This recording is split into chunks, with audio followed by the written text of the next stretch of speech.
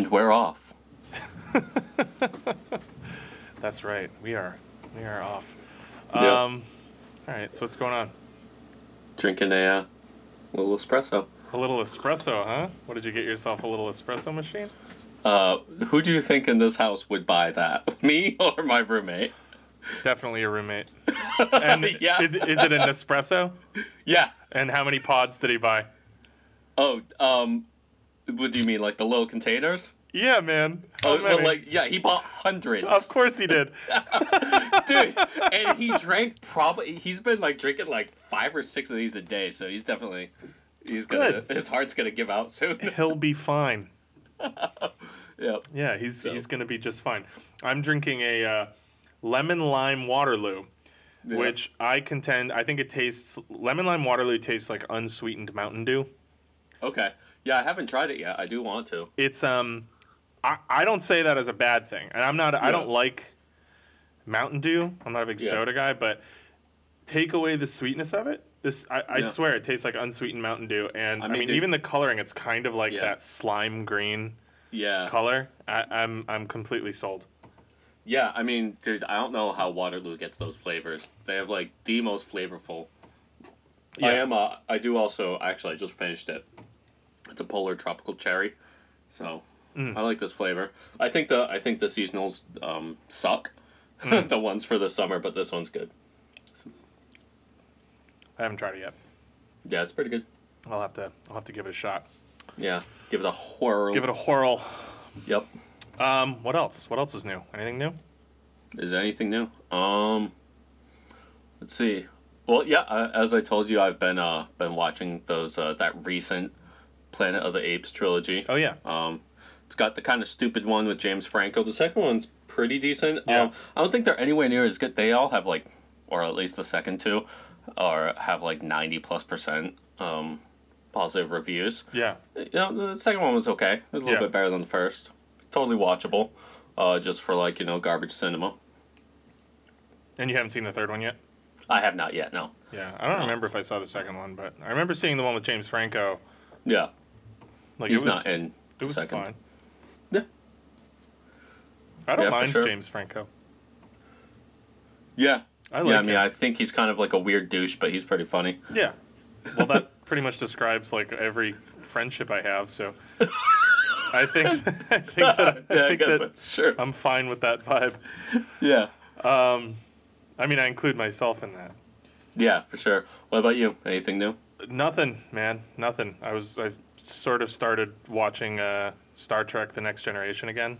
That's right, yeah. I do that periodically though. Like I'll watch a few episodes and be like, "This is great," and then not really watch it for months. But But you're also watching like season 1, which is like which has a very like low budget sci-fi vibe to it. You know what I mean? yeah, Like a lot of those like sets, like you could tell it's just like some studio in Southern California. does it not keep that vibe?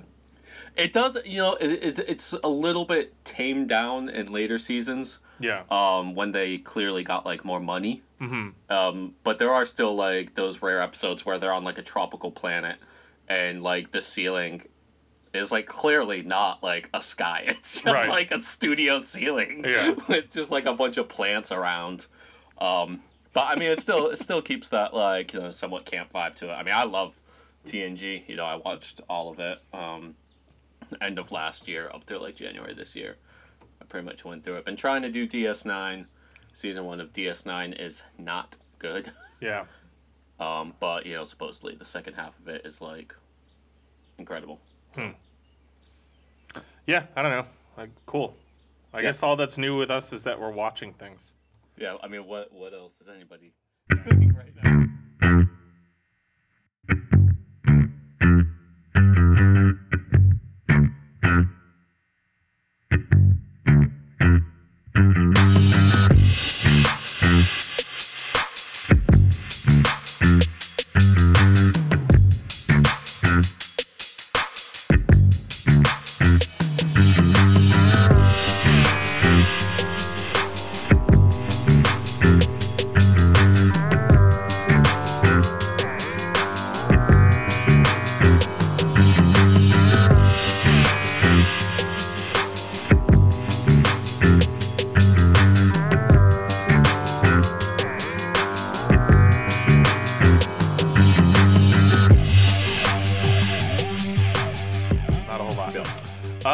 right. Well, hello, I guess, and welcome to episode 14 of Left Unread, Yes, sir. which is the show that we're doing right now. It's my this show podcast. and Evan's show. It's our show. Yeah, So welcome. it's nobody else's. It's ours and it's no one else's. Yeah, so today we are going to be doing a bit of a geographic jump. We've done a lot of American and European history, and we figured it was probably time that we zipped outside of that a little bit. So we are popping down to Africa, and today we're going to talk about one of the more interesting, sort of mysterious, quasi-legendary figures in African history. So this is the episode about Mansa Musa. Yeah, which I and believe we've mentioned at least once, maybe more. Yeah, in, the I briefly podcast's mentioned run. him in part 1 of our Tiberius episodes, when we were talking about like richest people ever. Yeah, So not to give too much away, but he's on the short list. Yeah. He's one of those, sort of ancient figures that is in contention for being the wealthiest person ever. And so we'll kind of dive into that a little bit today. But before we do that, do we have an ad spot? Did we get anything? yes, we did. Okay. And it's speaking of wealth, it's from the financial sector. So today's episode is brought to you by Wesley Welliver Wellington's peer-to-peer gold standard cryptocurrency assurance guarantor. Interested in getting onto the blockchain but scared about high fluctuations in value? Well, while you wait in escrow, transfer that crypto to the gold blockchain and be confident that your cryptocurrency will stay at value for at least 36 hours. With interest rates as low as 35%, you can be assured that all those NFT purchases or Tesla vehicles won't depreciate in value, and not just because they have none. Living in Seminole County, Florida? Well, former tax collector Joel Greenberg has got you covered. Pay those pesky taxes you've been dodging since 2015 so Joel can make fake IDs for his underage friends using the P2P gold standard system, and know that tyrannical U.S. government can't track you down. So sign up today and get one NFT of Elon Musk doing the meat spin free with your first $20,000 transaction when you use the promo code LeftUnread20. Oh man, you guys would be honestly, you guys would be so fucking stupid not to do it. That's Yeah. a sweet deal. Yep. That's wow. Oh man, we're lucky. I gotta say, Yeah. honestly, too blessed to be stressed, man. We've got so many cool sponsors rolling in.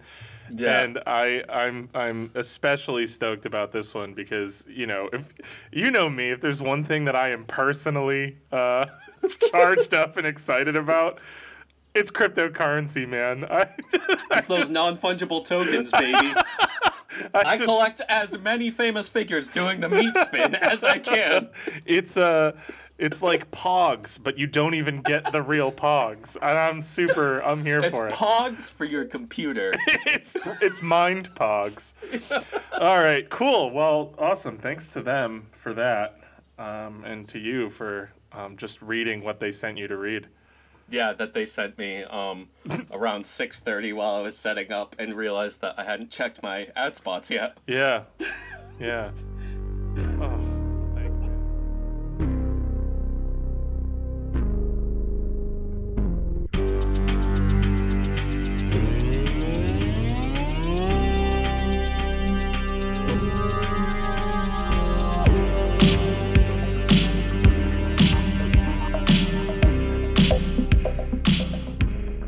All right, cool. So, as I said, today's subject is Musa I, who was Mansa of the Great Mali Empire of West Africa. Mansa is a title, but he's often known as Mansa Musa, especially in like Western literature. So you'll hear me throughout refer to him mostly as Musa, but sometimes as Mansa Musa or some of his other little epithets. So the reign of Musa is unquestionably one of the most monumental in human history. If you haven't heard of him, you're not alone, but it is a real shame, which is why we're going to do the episode that we're doing today. I was pretty bummed out. I don't remember the first time that I heard about Mansa Musa. Me neither. But I know that it wasn't in school. Like, Yeah, all for the way sure. up through getting my history degree in college. Like, I never had any idea who this person was. And I think that's, like, pretty wild. Yeah, I would be surprised if I heard about him before like 7 or 8 years ago. Yeah, serious. I think I'm in the same boat. And it just sort of goes to show how de-emphasized non-European history is, and non-American history Yeah. is in the American school system. Because, here we have this complete African empire, right? That's not the result of colonialism. That's not, the result of too much outside influence or pressure.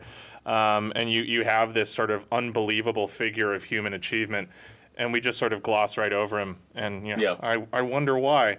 But anyway, we'll talk more about that. But so you're not alone if you've never heard of Mansa Musa, but today you're gonna hear about him. If you haven't.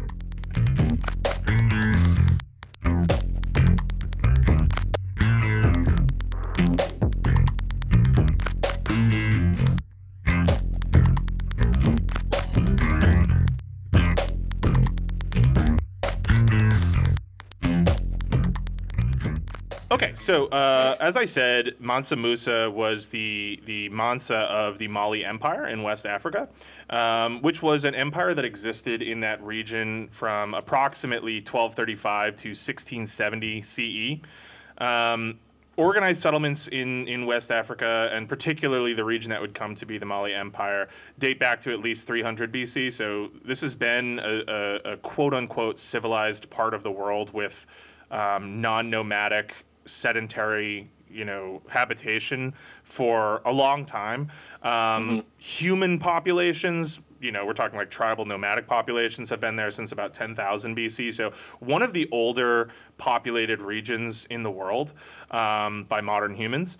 The Mali Empire in particular was founded in 1235 CE by a man named Sundiata Keita. And there's some debate about whether that's like his name or his title.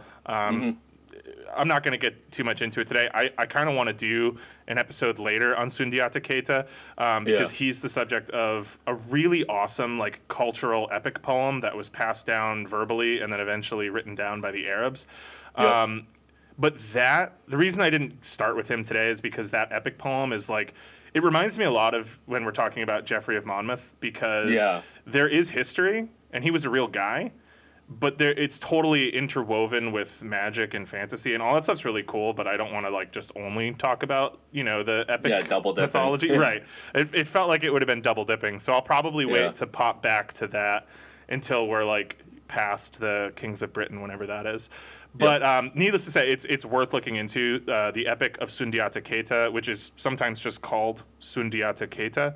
And there's all kinds of cool like magical instruments and battles, and him just being like brilliant. A lot of African and particularly West African mythology, they don't just idolize like physical strength, but it's also important to be kind of a trickster and to be able to sort of outsmart your opponents. And in my mind, it sort of reminds me of Scandinavian mythology in that sense. Like, it's great that your hero can sort of kill 100 men, but it's also cool if he can like tell riddles and stuff. So anyway, this is the founder of the Mali Empire. He was a Mandinka prince who, through wits, might, magic, and luck, founded the Mali Empire when he was in his early 20s.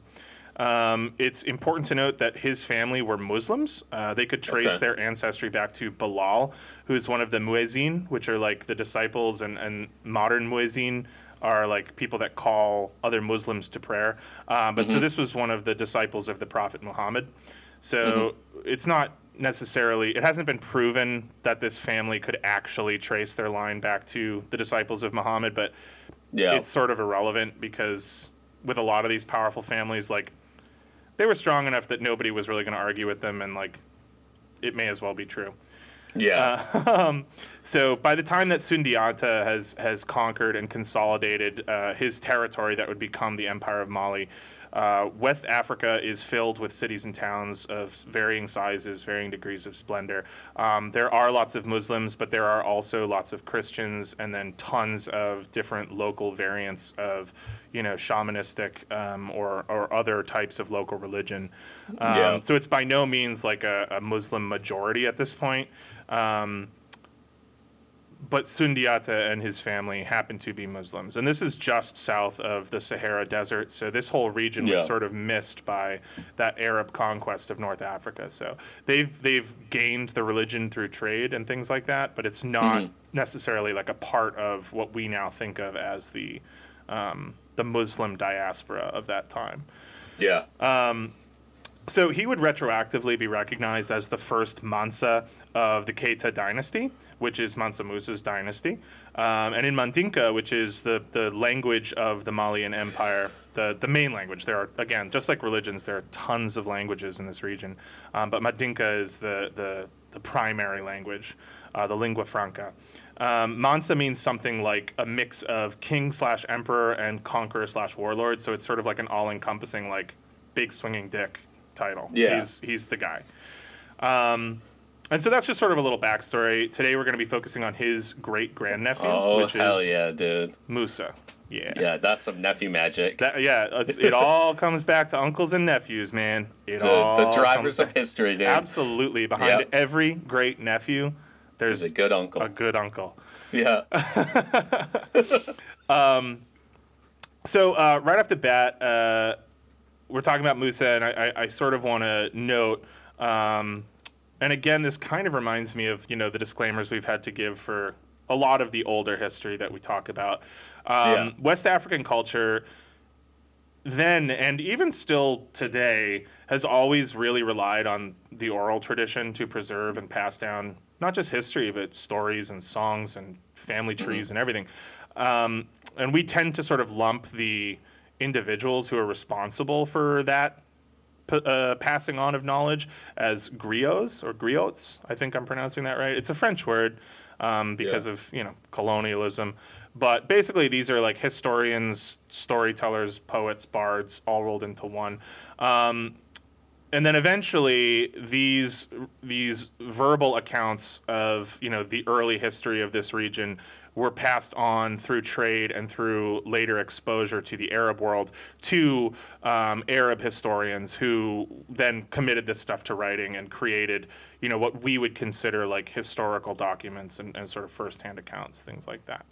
Yep. So what we're working from is sort of a mix, especially with the older stuff, like the first half of Musa's reign back through early Mali, is really all just oral history that's been sort of recited to later historians who would write things down.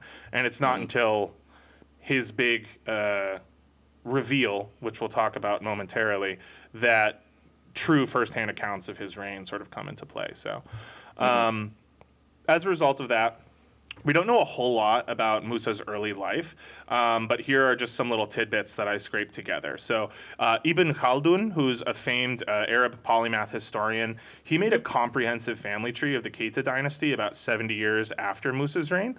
And so according to this family tree, Musa, he succeeded a king called Abu Bakari Keita II. It's not really clear how they were related, but we know that Abu Bakari Keita II was not anyone in his direct line. So it wasn't his dad, it wasn't his grandfather. They might have been like cousins, or he might have been another sort of removed uncle. But the reason this is important is that the Keita dynasty did not inherit according to primogeniture, which means father did not bequeath unto son. The kings would elect their successor. But theoretically, the one tying commonality here is that they could all trace their ancestry back to Sundiata Keita. Yeah, and just to note, I will say that Abu Bakari, you're talking about the Muslim origins, definitely sounds a lot like Abu Bakr. It's the same. It's the same name. Yeah. Yeah, it's like Joao and Juan. It's the same name. It's just a different. It's like a localization. Yeah, just a and you'll see rendering, that if you look through their I think Musa is Moses. You know what I mean? I think it's a corruption. Don't quote me on that, but a lot of their names do have Muslim roots. Yeah. And some of their titles do too. It tends to be like localized transliterations of those names. Yep. So according to Ibn Khaldun, Musa was a great grandnephew of Sundiata Keita, that legendary founder. And then, as I said, neither his father or his grandfather served as king. So the way that he came to power is basically whenever a Keita ruler would embark on his Hajj, which was like the traditional Muslim pilgrimage to Mecca, or any other sort of long trip where they'd be away from the kingdom, they would appoint like a deputy or a sub-king to rule in their absence, which is smart. Generally, this was considered like a trial run, and the person that they appointed to do this, it was understood that they were sort of testing them to see if they were ready, and that person would usually be the person that they named as their successor. So, Okay. Musa's predecessor, Abubakari Keita, apparently he embarked on a sea voyage to try to find the limits of the Atlantic Ocean and just never returned. So he had heard that it was possible to reach the end of the Atlantic Ocean. And so he had a big fleet built and spent a ton of money and loaded them with men and gold and weapons and sailed off into the ocean, and that's that. There's obviously, like there always are when things like this happen, there's a theory that he like found the New World and that there was African contact in South America and things like that, which is cool. That's a really fun thing to sort of think about or to sort of suppose, but unfortunately there's not really any archaeological evidence to support that.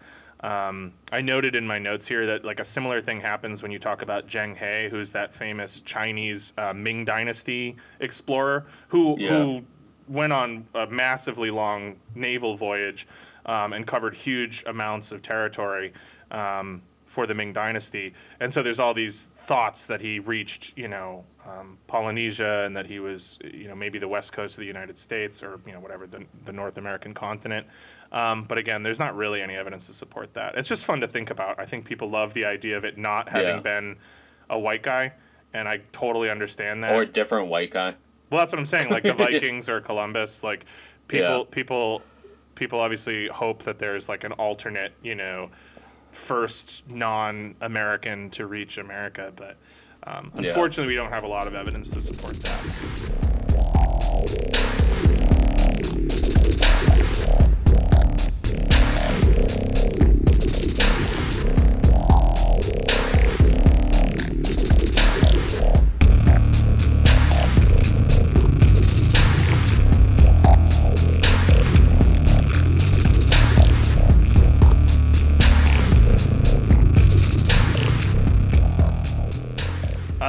So when Abubakari Keita didn't return, Mansa takes the reins and he officially becomes the Mansa himself. And so this is in approximately 1312 CE. The early part of his reign is relatively little attested. This apparently is really just largely due to the outside world not having much contact with Mali at this point. The Arabs were aware of them because periodically these super wealthy like African kings from the West would just appear for Hajj, and everybody would be like, oh, okay, he's from Mali, great, wherever that is, and then they would leave and no one would really give it any thought. At this point, the Sahara Desert was still a pretty big geographical barrier for most people, and most cultures didn't have boats that were super well equipped for sailing outside of the Mediterranean, so journeys on the Atlantic Ocean are few and far between, and unless you're talking about like the Vikings are doing it, this is actually towards the tail end of the Viking Age, but there's not a huge amount of like exploration as we'll come to see it in the next centuries. So they're basically just cut off from the rest of the world. Europe has no idea that he exists. The Arab world only vaguely has an understanding that there's these relatively powerful kings out there in the middle of the desert. So it is known that he was a great military leader. In his youth, he claims to have conquered like 20 plus city-states. Africa at this time was kind of a lot like ancient Greece. So you'd have these cities that were their own political entities, and they would sort of have sway over the surrounding farmland and pasture land. And that was sort of it, You started to get these sort of, empires that would crop up. And at this point, the Songhai Empire is the sort of equivalent of that. But they don't really have the lasting power or the geographical size that we would consider an empire in like Asian or European terms. So he's doing a lot to sort of change that perception. He conquers 20 plus cities, really expands the borders of his empire. During the reign of his forebears, Mali had supplanted the Ghana Empire. I just said the Songhai Empire, but that's what I meant was the Ghana Empire. So the Ghana Empire, who are the dominant West African power. And at this point, when he succeeds to the throne, the Mali Empire includes parts of modern Guinea, Senegal, Burkina Faso, Nigeria, Niger, Chad, Mauritania, Gambia, and then obviously modern Mali. So this is a pretty big landmass, and especially when we're talking about African empires at this time. Notably, this area includes tons of active mines. So Musa has access to huge mineral wealth. He's got copper mines, salt mines, and then the big one, gold mines. This place is a gold mine, baby. so Musa's got gold. And then also, unfortunately, I know it's sad, but I guess we can't really shame them because they were probably much more sustainable than we are now. But they made a lot of money by selling elephant ivory. So. Yeah, it's not like that loser from the NRA. Right. Yeah, or it's not like hearing like that Donald Trump's kids are going over and shooting an elephant with like a high-powered rifle. At least back then, if you were going to kill an elephant, you had to you had to go and fucking kill an elephant. You know? Yeah. So. Yeah. Well, yeah, not like that was that recently came out about that douchebag NRA dude. I don't even remember his name, who like couldn't even like kill the elephant on like a hunt specifically made for like old decrepit losers like him. And just like kept blasting it and like missing. Aww. And the guide finally had to put it down. That sucks. And he's like, yeah, one of those NRA freaks, like the guy who like one of the like top guys there. Ugh. I mean, the idea of killing an elephant now makes me so sad. Oh yeah, it's death penalty. It's like if you do it, like it's not okay. That in Wales, you really ought to just leave those big suckers alone. Really, any animal that you're not going to directly. Yeah, if it's not for sport killing is so stupid. Sport killing is so stupid. But anyway, all this to say that Mansa Musa made a lot of money sport killing. So, so he's super rich. And so when he really comes into like what I would say like a slightly more reputable historical picture is in 1324 when Musa decides that it's time for Hajj. And as I said before, Hajj was and is the pilgrimage that all devout Muslims are supposed to take if they're able to at least once in their life to the city of Mecca in the Arabian Peninsula. And as I mentioned, while not all of his subjects were Muslims and this wasn't like a dominantly Muslim area, Musa and his dynasty were, and they were very devout. They took it really seriously. A lot of their names, as we've mentioned, are derived from Muslim names. And so he decides that it's time to go to Hajj. So a pilgrimage from Musa's capital city of Niani to Mecca, which is on the Arabian Peninsula, would have spanned a distance of like 2,700 miles, which is a huge distance when you're just traveling by like horseback and mostly just walking. And most of this is going to be through desert. Yeah, a lot of desert. Yeah.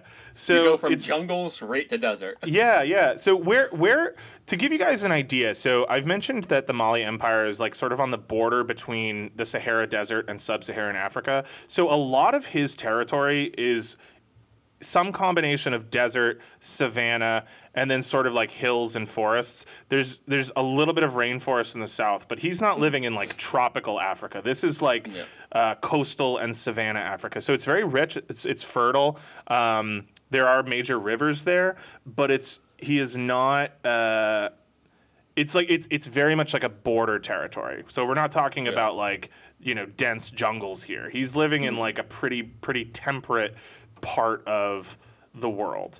And so Niani, which is in the south, sort of in this coastal zone to Mecca, as I said, is like 2,700 miles. And not only do you have to contend with the Sahara Desert, but I mean, the whole region is filled with nomads and bandits who will just take your shit because that's how they live. They live a really hard life. And if you walk through their home and you're not as tough as they are, they're going to take your stuff and leave you in the desert. So traveling through that with a ton of gold and stuff, you have to have like a pretty serious set of brass hangers on you, or just be filthy stinking rich enough to like not have to worry about it. So just to put that in perspective, we're talking about like a pretty powerful man who's not afraid of basically anything that this massive trip is going to throw at him.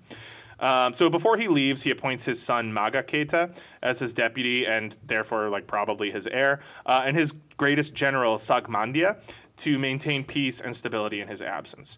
Remember Sagmandia because we're going to talk about him for a second later. Nice. The first major city that he would have passed through, so basically their trip would have taken them, they would have headed straight north to try to cross the Sahara as quick as possible, and then traveled along the coast of the Mediterranean on North Africa to the Sinai Peninsula, then down the coast again to Mecca. So the first like major city on their route that they would have passed through is Cairo, which at the time was one of the global capitals of trade and of knowledge and of basically just everything. Cairo was just sort of a magical city.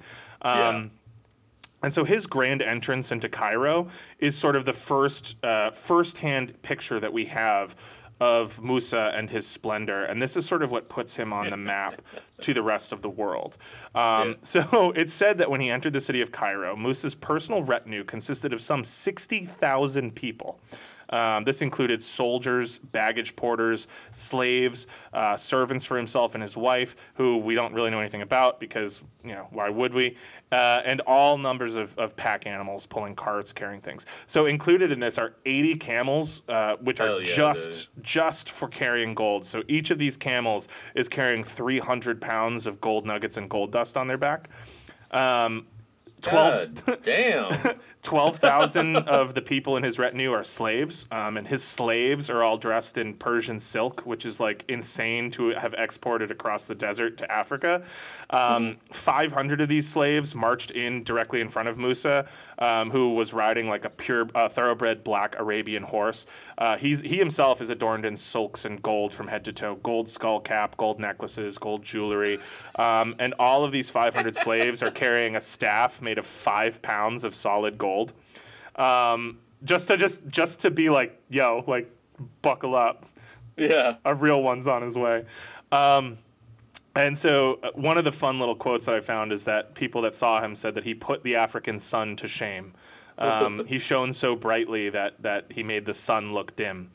So Cairo, which at this point is a city of approximately 100 million people. I'm sorry, 1 million people.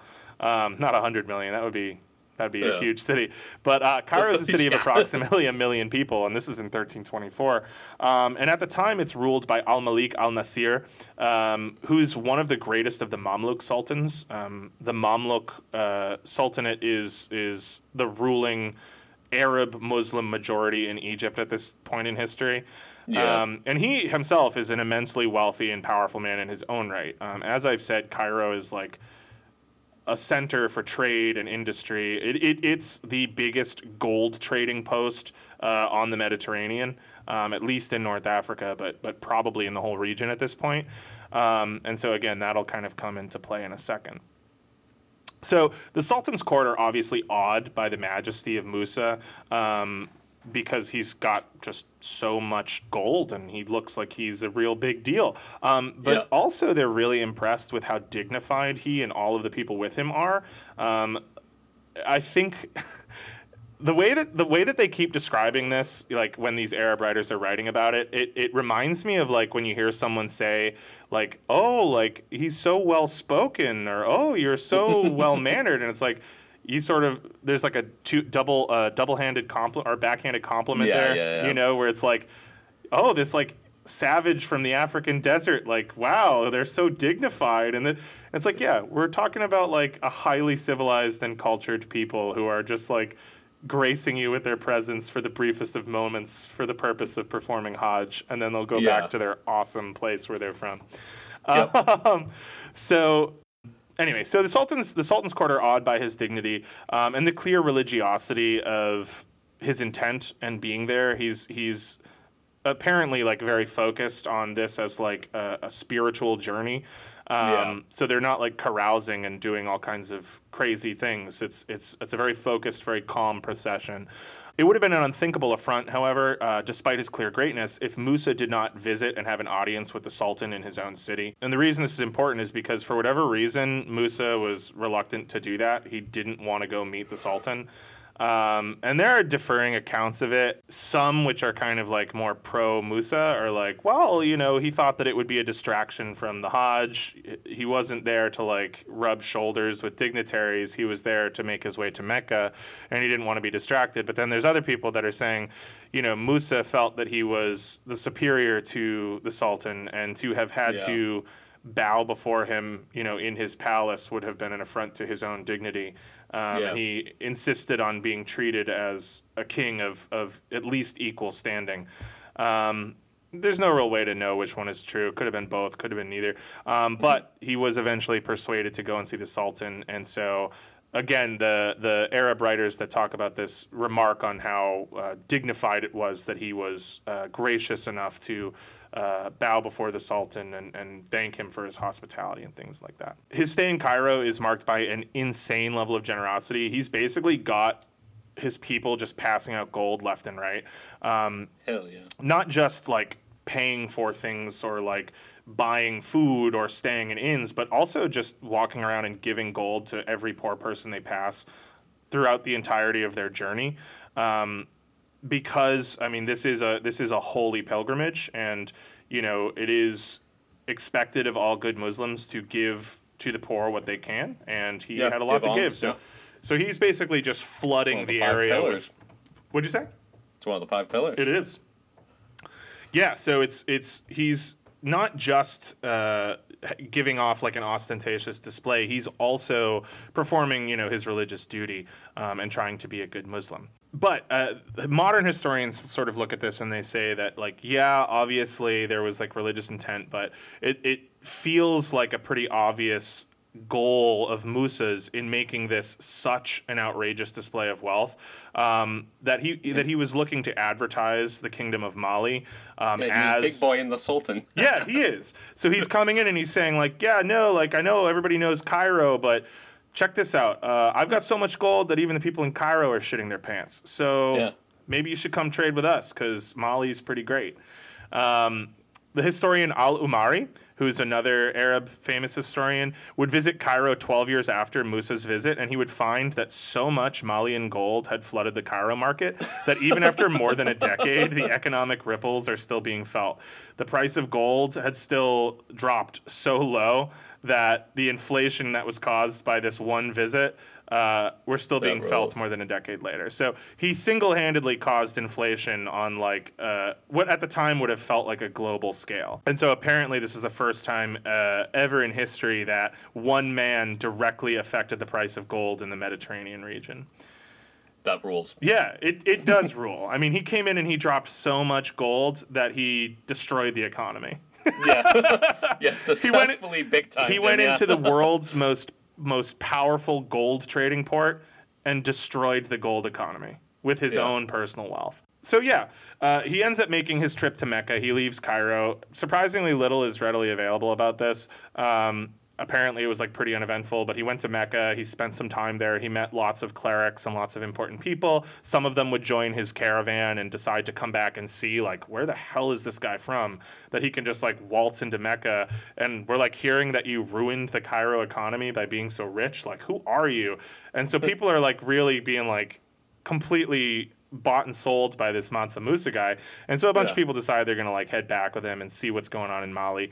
And so again, this is like thought to have been a calculated move. On his way back, they say that he passed back through Cairo and saw, this is probably like a few months later, he saw the effects that his gold expenditure were having on the region.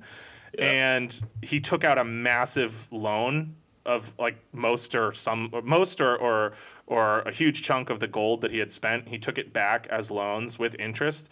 And so people either say that this was like because he didn't know he was going to cause such inflation and he wanted to help fix it, like, or he could like just show like, yeah, see, like I can basically manipulate the gold market single-handedly, just come trade with me. Either way, that's the effect that it ended up having because people saw this and were just like, oh my God, like, so he just showed up, flooded the market with gold, and then just bought back all the gold with like promise of more gold. Like, who is this fucking guy? Like, who's got this much money? all right, like, I guess we're trading with Mali now. So either way, it still doesn't resolve the full issue, like I said, of inflation in Cairo, but he takes this huge loan, goes back, pays back the loan with interest. So the Hajj of Mansa Musa is over, and he's just immediately like a rock star. Ripples of what he's done make it as far as Europe, and they start talking about this like legendary African king, Mansa Musa, like the Golden King, and all these things. And he's almost like a legendary figure because nobody can imagine that someone could ever be this wealthy. You know, no one had ever had like the ostentation, the audacity to display their wealth in such a way.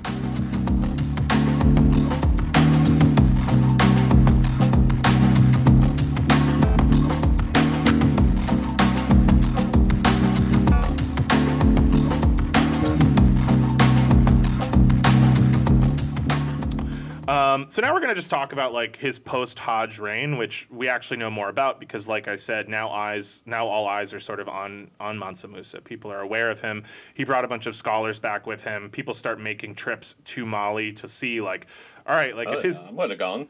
Yeah, hell yeah. It's like if he travels in that much style, like where does that dude live? Like what does it look like where a guy like that comes from? And so at this point, Mansa's empire is one of the largest on Earth. It's substantially larger than the Holy Roman Empire. We tend to look at modern atlases and... Pussy-ass empire.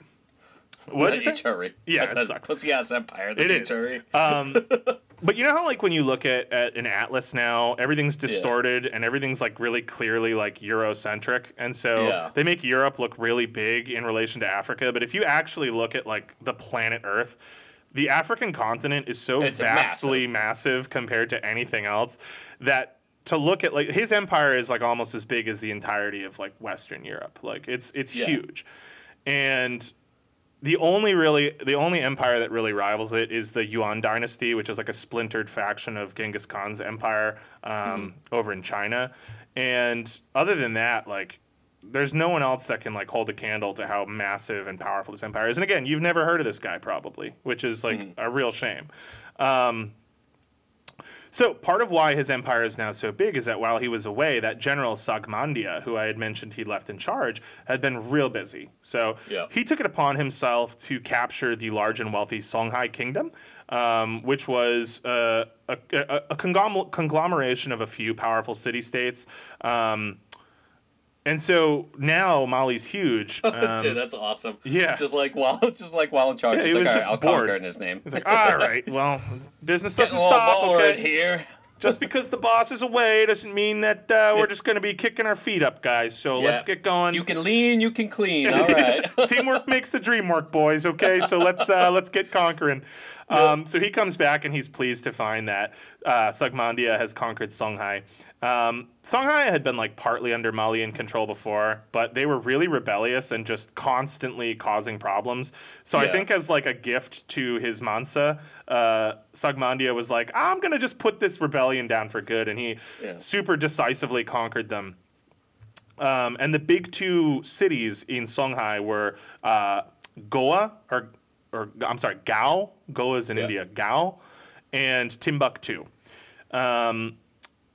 Never heard of him. What'd you say? Never heard of him. You've never heard of Timbuktu?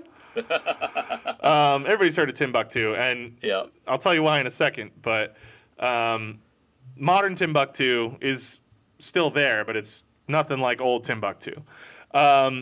So he gets there, and just to give you perspective, Ibn Battuta, who's like another famous Arab scholar that you should know about if you're going to get into history, because he was absolutely keeping the discipline alive while Europe was just like smoldering in like decrepit ruins. He traveled to Mali like as one of these people that was like, who the fuck is this Mansa Musa guy? I have to go see this place. And he said that it took him 4 months to travel from the southern border of Mali to the northern border of Mali. Jesus. So oh my God. It's big. It's really big. And so in the south is his capital, Niani, and now in the north he has these sort of joint new capitals of Gao and Timbuktu. So he's stoked. He stops and visits both of these cities. He takes the sons of the king of Songhai as hostages, but he treats them like his own sons, and he raises them in his court. But, you know, he's like, listen, no more rebellions because I'll take care of these kids. but I'll kill them. Like, Yeah. So, and also on the way back, he has one of the people that joined his caravan in Mecca is this guy named Abu Ishaq al-Sahili, who's a poet from Granada, which is in Spain, but as we hopefully know, Spain at this point was largely Muslim. And he commissions him to build mosques in both Gao and Timbuktu. The Gao Mosque is one of the first baked brick buildings in West Africa, and the Sankore Mosque in Timbuktu is actually still standing, and you can look at it, and it's hard to describe, but it really showcases the classic Malian era earthen architecture that you see in a lot of these cities. It's really unique. It's really kind of beautiful. And this is one of the most famous mosques on planet Earth, and it's still standing. So during his reign, or at least the second half of his reign, it's a common saying about Musa that he built a mosque every Friday of his reign after his Hajj. He commissioned a huge number of mosques and madrasas, madrasas being like centers of Islamic learning. The big ones you could sort of call a university, but the small ones are sort of just like a little local school where they study the Quran and teach, the laws of Islam. And this is widely accredited as being, why Islam spread so much in the region. Yep. He also massively just improved the infrastructure in Gao and Timbuktu. They sort of become the cultural and economic centers and the religious centers of the region. His capital is still in the south in Niani, but Timbuktu sort of becomes like a pseudo capital. He built himself a legendary palace, which people have been trying to find forever, but is unfortunately lost to the desert. And he turned the Sankore Mosque. What'd you say? I will find that palace. I would love if you found it. The legendary lost palace of Mansa Musa. That'd be a pretty gangster thing to find. Yeah, hell yeah, dude. Indiana Jones status. And the Sankore Mosque, which we mentioned, he expands eventually into like a full-fledged university, which is maybe the first in this region, and it's staffed with globally renowned astronomers and philosophers and historians and religious scholars. And so it's said that by the end of his reign, Sankore University had the largest collection of books since the destruction of the library at Alexandria. So there were approximately 1 million manuscripts at Sankore, and it had a student capacity of 25,000. So this is huge. I mean, this is not like some little rinky-dink backwater place. This guy fucks. Yeah, this guy fucks hard. He's got he's completely lifting up this entire region. And at this point, the Malian Empire, there are about 400 major cities, and the Niger River Delta, which is the major river flowing through the region, is incredibly densely populated, at no point before and really since. And so now, unfortunately, it's time for him to die. We don't really know when Mansa Musa died officially, but we do have records of the reigns of his son, Mansa Magan, and then his older brother, who ruled after his son, Mansa Suleiman. And based Musa's on those brother? dates, Musa's brother, yeah. Yeah. It's assumed that Mansa died sometime in 1337. It's certain that when he died, he left a massively expanded political and social infrastructure behind him.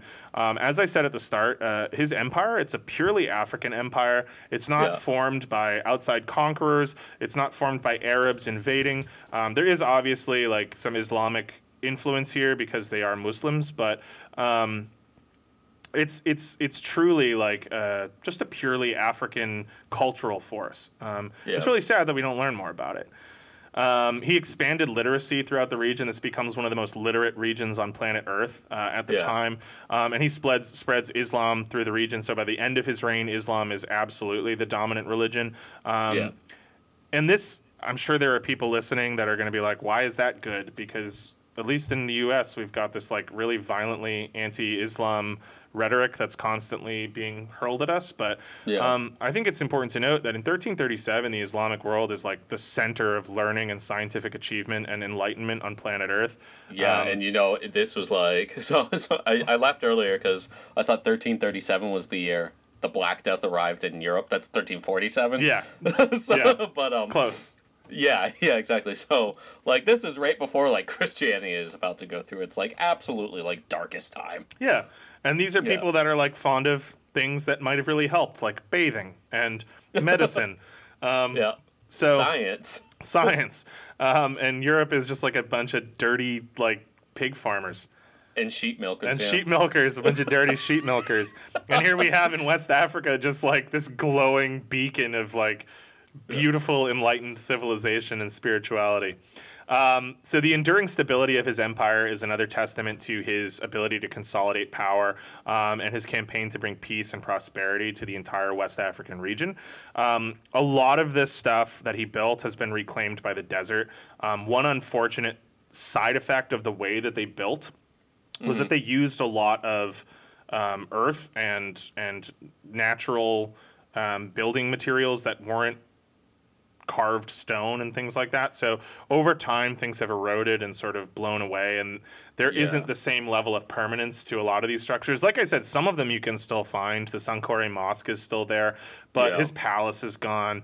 But for a long time, the idea of the lost city of Timbuktu was this like goal for explorers to find up through like the 19th century.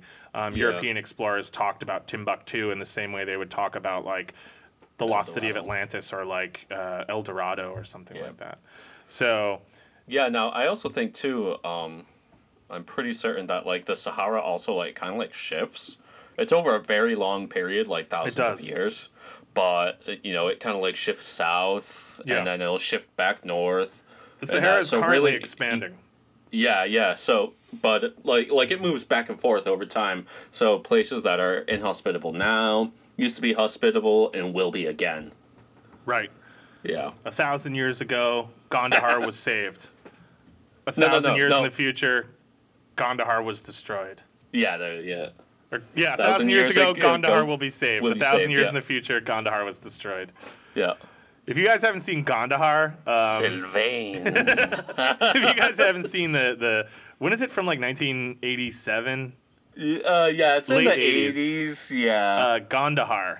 Glenn Close is in it. I know that, and it's an animated and it's movie. by Rene Laloux, who did Fantastic Planet. Oh, is it?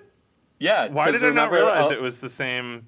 We did, because when we were looking for Fantastic Planet that time, and we stumbled on Gondahar, and we were just both stunned into silence. Yes, we were stunned. Yeah. Truly a revelatory experience. Yeah. Sylvain.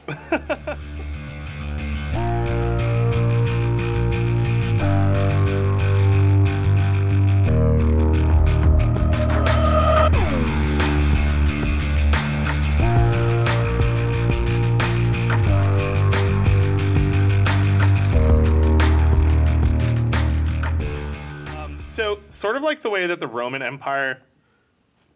Excuse me, sorry, I'm just really ripping into these seltzers. Yeah, burp boy. They're turning me into a belch boy. The Mali Empire would eventually sort of shift into the Songhai Empire, which would endure into the 16th century. So this is like multiple centuries long period of just like growth and local power and enlightenment. And unfortunately, it would sort of be undermined by internal strife and then picked apart from outside by colonial powers, the slave trade, things like that. And then systematically over the next couple centuries, everything that we know about Mansa Musa and his progenitors and his successors would sort of be diluted and, for whatever reason, kind of removed from the common historical discourse to the point where now, like, again, I don't remember when I heard of him, you know? Yeah. So it's a real shame, and I think it's a subject that's worth looking more into and giving more time to, because I think too many people have the wrong idea about, you know, that entire part of the world. You know, that they don't have, they somehow lack the, you know, and the same is easy to say about the Americas, you know, the indigenous peoples of the Americas, that they lack the sort of history and the culture and the great achievements that, you know, make whatever Europe and Asia so preeminent. And it's just not true. You know, there's no evidence to support that. Yeah, and you know, it was around the time that I guess the Songhai Empire was falling. There was some pretty not that chill shit going on in West Africa from the European powers. So super not chill. Yeah. Some could say it was so not chill that it's still not chill today because of how not chill it was. Yeah. So maybe you know a lot of that sort of falling by the wayside, that that knowledge and history was because, well, maybe those people didn't want anybody to learn about it. Yeah, man, it's almost like there's been a systematic attempt to erase this from the history books, Yeah. and to totally like rob these people of their right to be seen as equals on the global stage. Almost. Yeah. It's Well, dude, it almost was like that.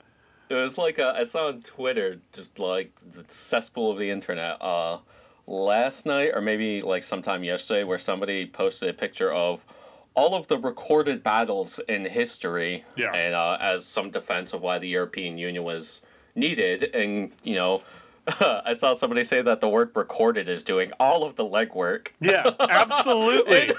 And like, oh wow, look at that. It was like the vast majority of the battles were in Europe and the Americas, and Right. mainly the United States, and some in like Asia and shit like that.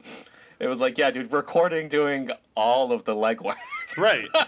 It's funny to me because Eurocentric historians love establishing their own goalposts and then like completely shitting Yeah. on anyone who doesn't meet those goalposts. And Yeah. so that's why at the start of the episode I sort of was mentioning that West Africa has this long oral tradition. But they have this like long oral tradition, and they just weren't writing down like ledgers and books in the same way that say the Romans were. And so Yeah. just because we don't have this massive amount of just frivolous bullshit left behind, because a lot of what we have from the Romans is like just letters they wrote to each other, like I hope Yeah. that we get together soon and we can talk about politics and whatever, like Yeah, or Catalyst writing poems about face fucking people. oh my god, we should absolutely do an episode on Catalyst. Yeah, That's hell neither yeah, here nor dude. there, but that's a great oh man. So anyway, I wish that there was more to say about Mansa Musa. I wish that I had the amount of material to kind of work with to do a multi-part episode like Tiberius, but it's just a shame that for millions and millions of dumb reasons, we don't have the same kind of access to that material. And so I hope that this stimulates you guys to go and buy a book or read about him, or just dive into African history in general, because I plan to do a few more episodes on it. And there's just so much to be gleaned, even with the limited access that we have to, written sources, written resources. There's just a lot to talk about. And I think Mansa Musa is like a really logical starting off point, because he represents a sort of high point in human achievement, not just African achievement, but human achievement on a global scale, that I think is really worth acknowledging and really worth talking about. And some of the episodes that, we're going to be doing later are going to kind of be more in keeping with the Left Unread theme, which is like not so positive and awesome. We're going to talk about like Leopold II of Belgium and like why he's like one of the worst racist pieces of shit on planet Earth for the one of atrocities he committed in the least Congo. Cool things. Yeah, in, that's some of you that know, super not chill racist European stuff that we're talking about. So I really wanted to kick it off with just like, an absolute like pillar of human achievement like Mansa Musa, and just be like, hey, look, Africa fucking rules, and African history fucking rules, and I will also be doing many episodes coming up soon about ways that the United States, even in recent history, has contributed to some of those very not chill things that have been going on. Super not chill. Not just in the colonial world, but in the post-colonial world. Right, which, spoiler alert, that's us now. Yeah. We're that. So. Shit that still happened, I don't know, 2 years ago in a specific South American country named Bolivia. Oh, man. 2 years ago. 2 years ago. All right, yeah, so, I mean, that's my episode on Mansa Musa. I hope you all liked it. Definitely wanted to do a bit of a shorter one this week because we've been cranking out the long boys lately. Yeah. But I hope you guys liked it. And as always, you can follow us on Twitter. We'll have the links to that in the episode description. If you have any ideas for episodes, any questions, you can always reach out to us. We would love to hear from you. And we'll be back next week with another wonderful edition of Left Unread. Yep. And be sure to give us a 5-star rating on iTunes. Hell yeah. Don't listen to us on Stitcher. No, I'm just kidding. You can listen to us on anything Yeah, you want. listen to us on whatever you want. Literally make whatever sure you you want. give us those 5-star on Apple Podcasts. Yeah. Or, I mean, if you're on something else, you can give us a follow, whatever. Anything that you can do to kind of Yeah. show us support. We Follow massively us on appreciate Twitter, it. Facebook, all that shit. Yeah. Yeah. Any of it. I think we technically have an Instagram. We've just never. We used do, it. yeah. It exists. It's just not currently in use because I don't like social media. I got to get better at it, though. Yeah. Yeah. All right. All right. Well. Thanks for listening, and we'll see you guys next week. Bye-bye. Peace.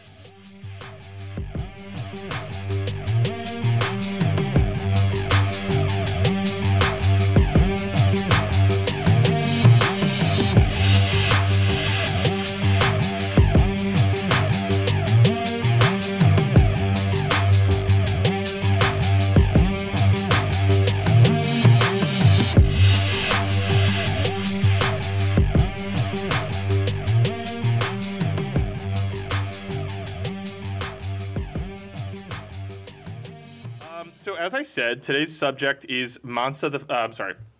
Ugh. I feel like I have to burp. I'm going to cut Also, this out. yeah, if you're gonna cut this, what's up with the random highlights? There we go. My Wow. God. Dude, that was trapped. That was trapped under ice.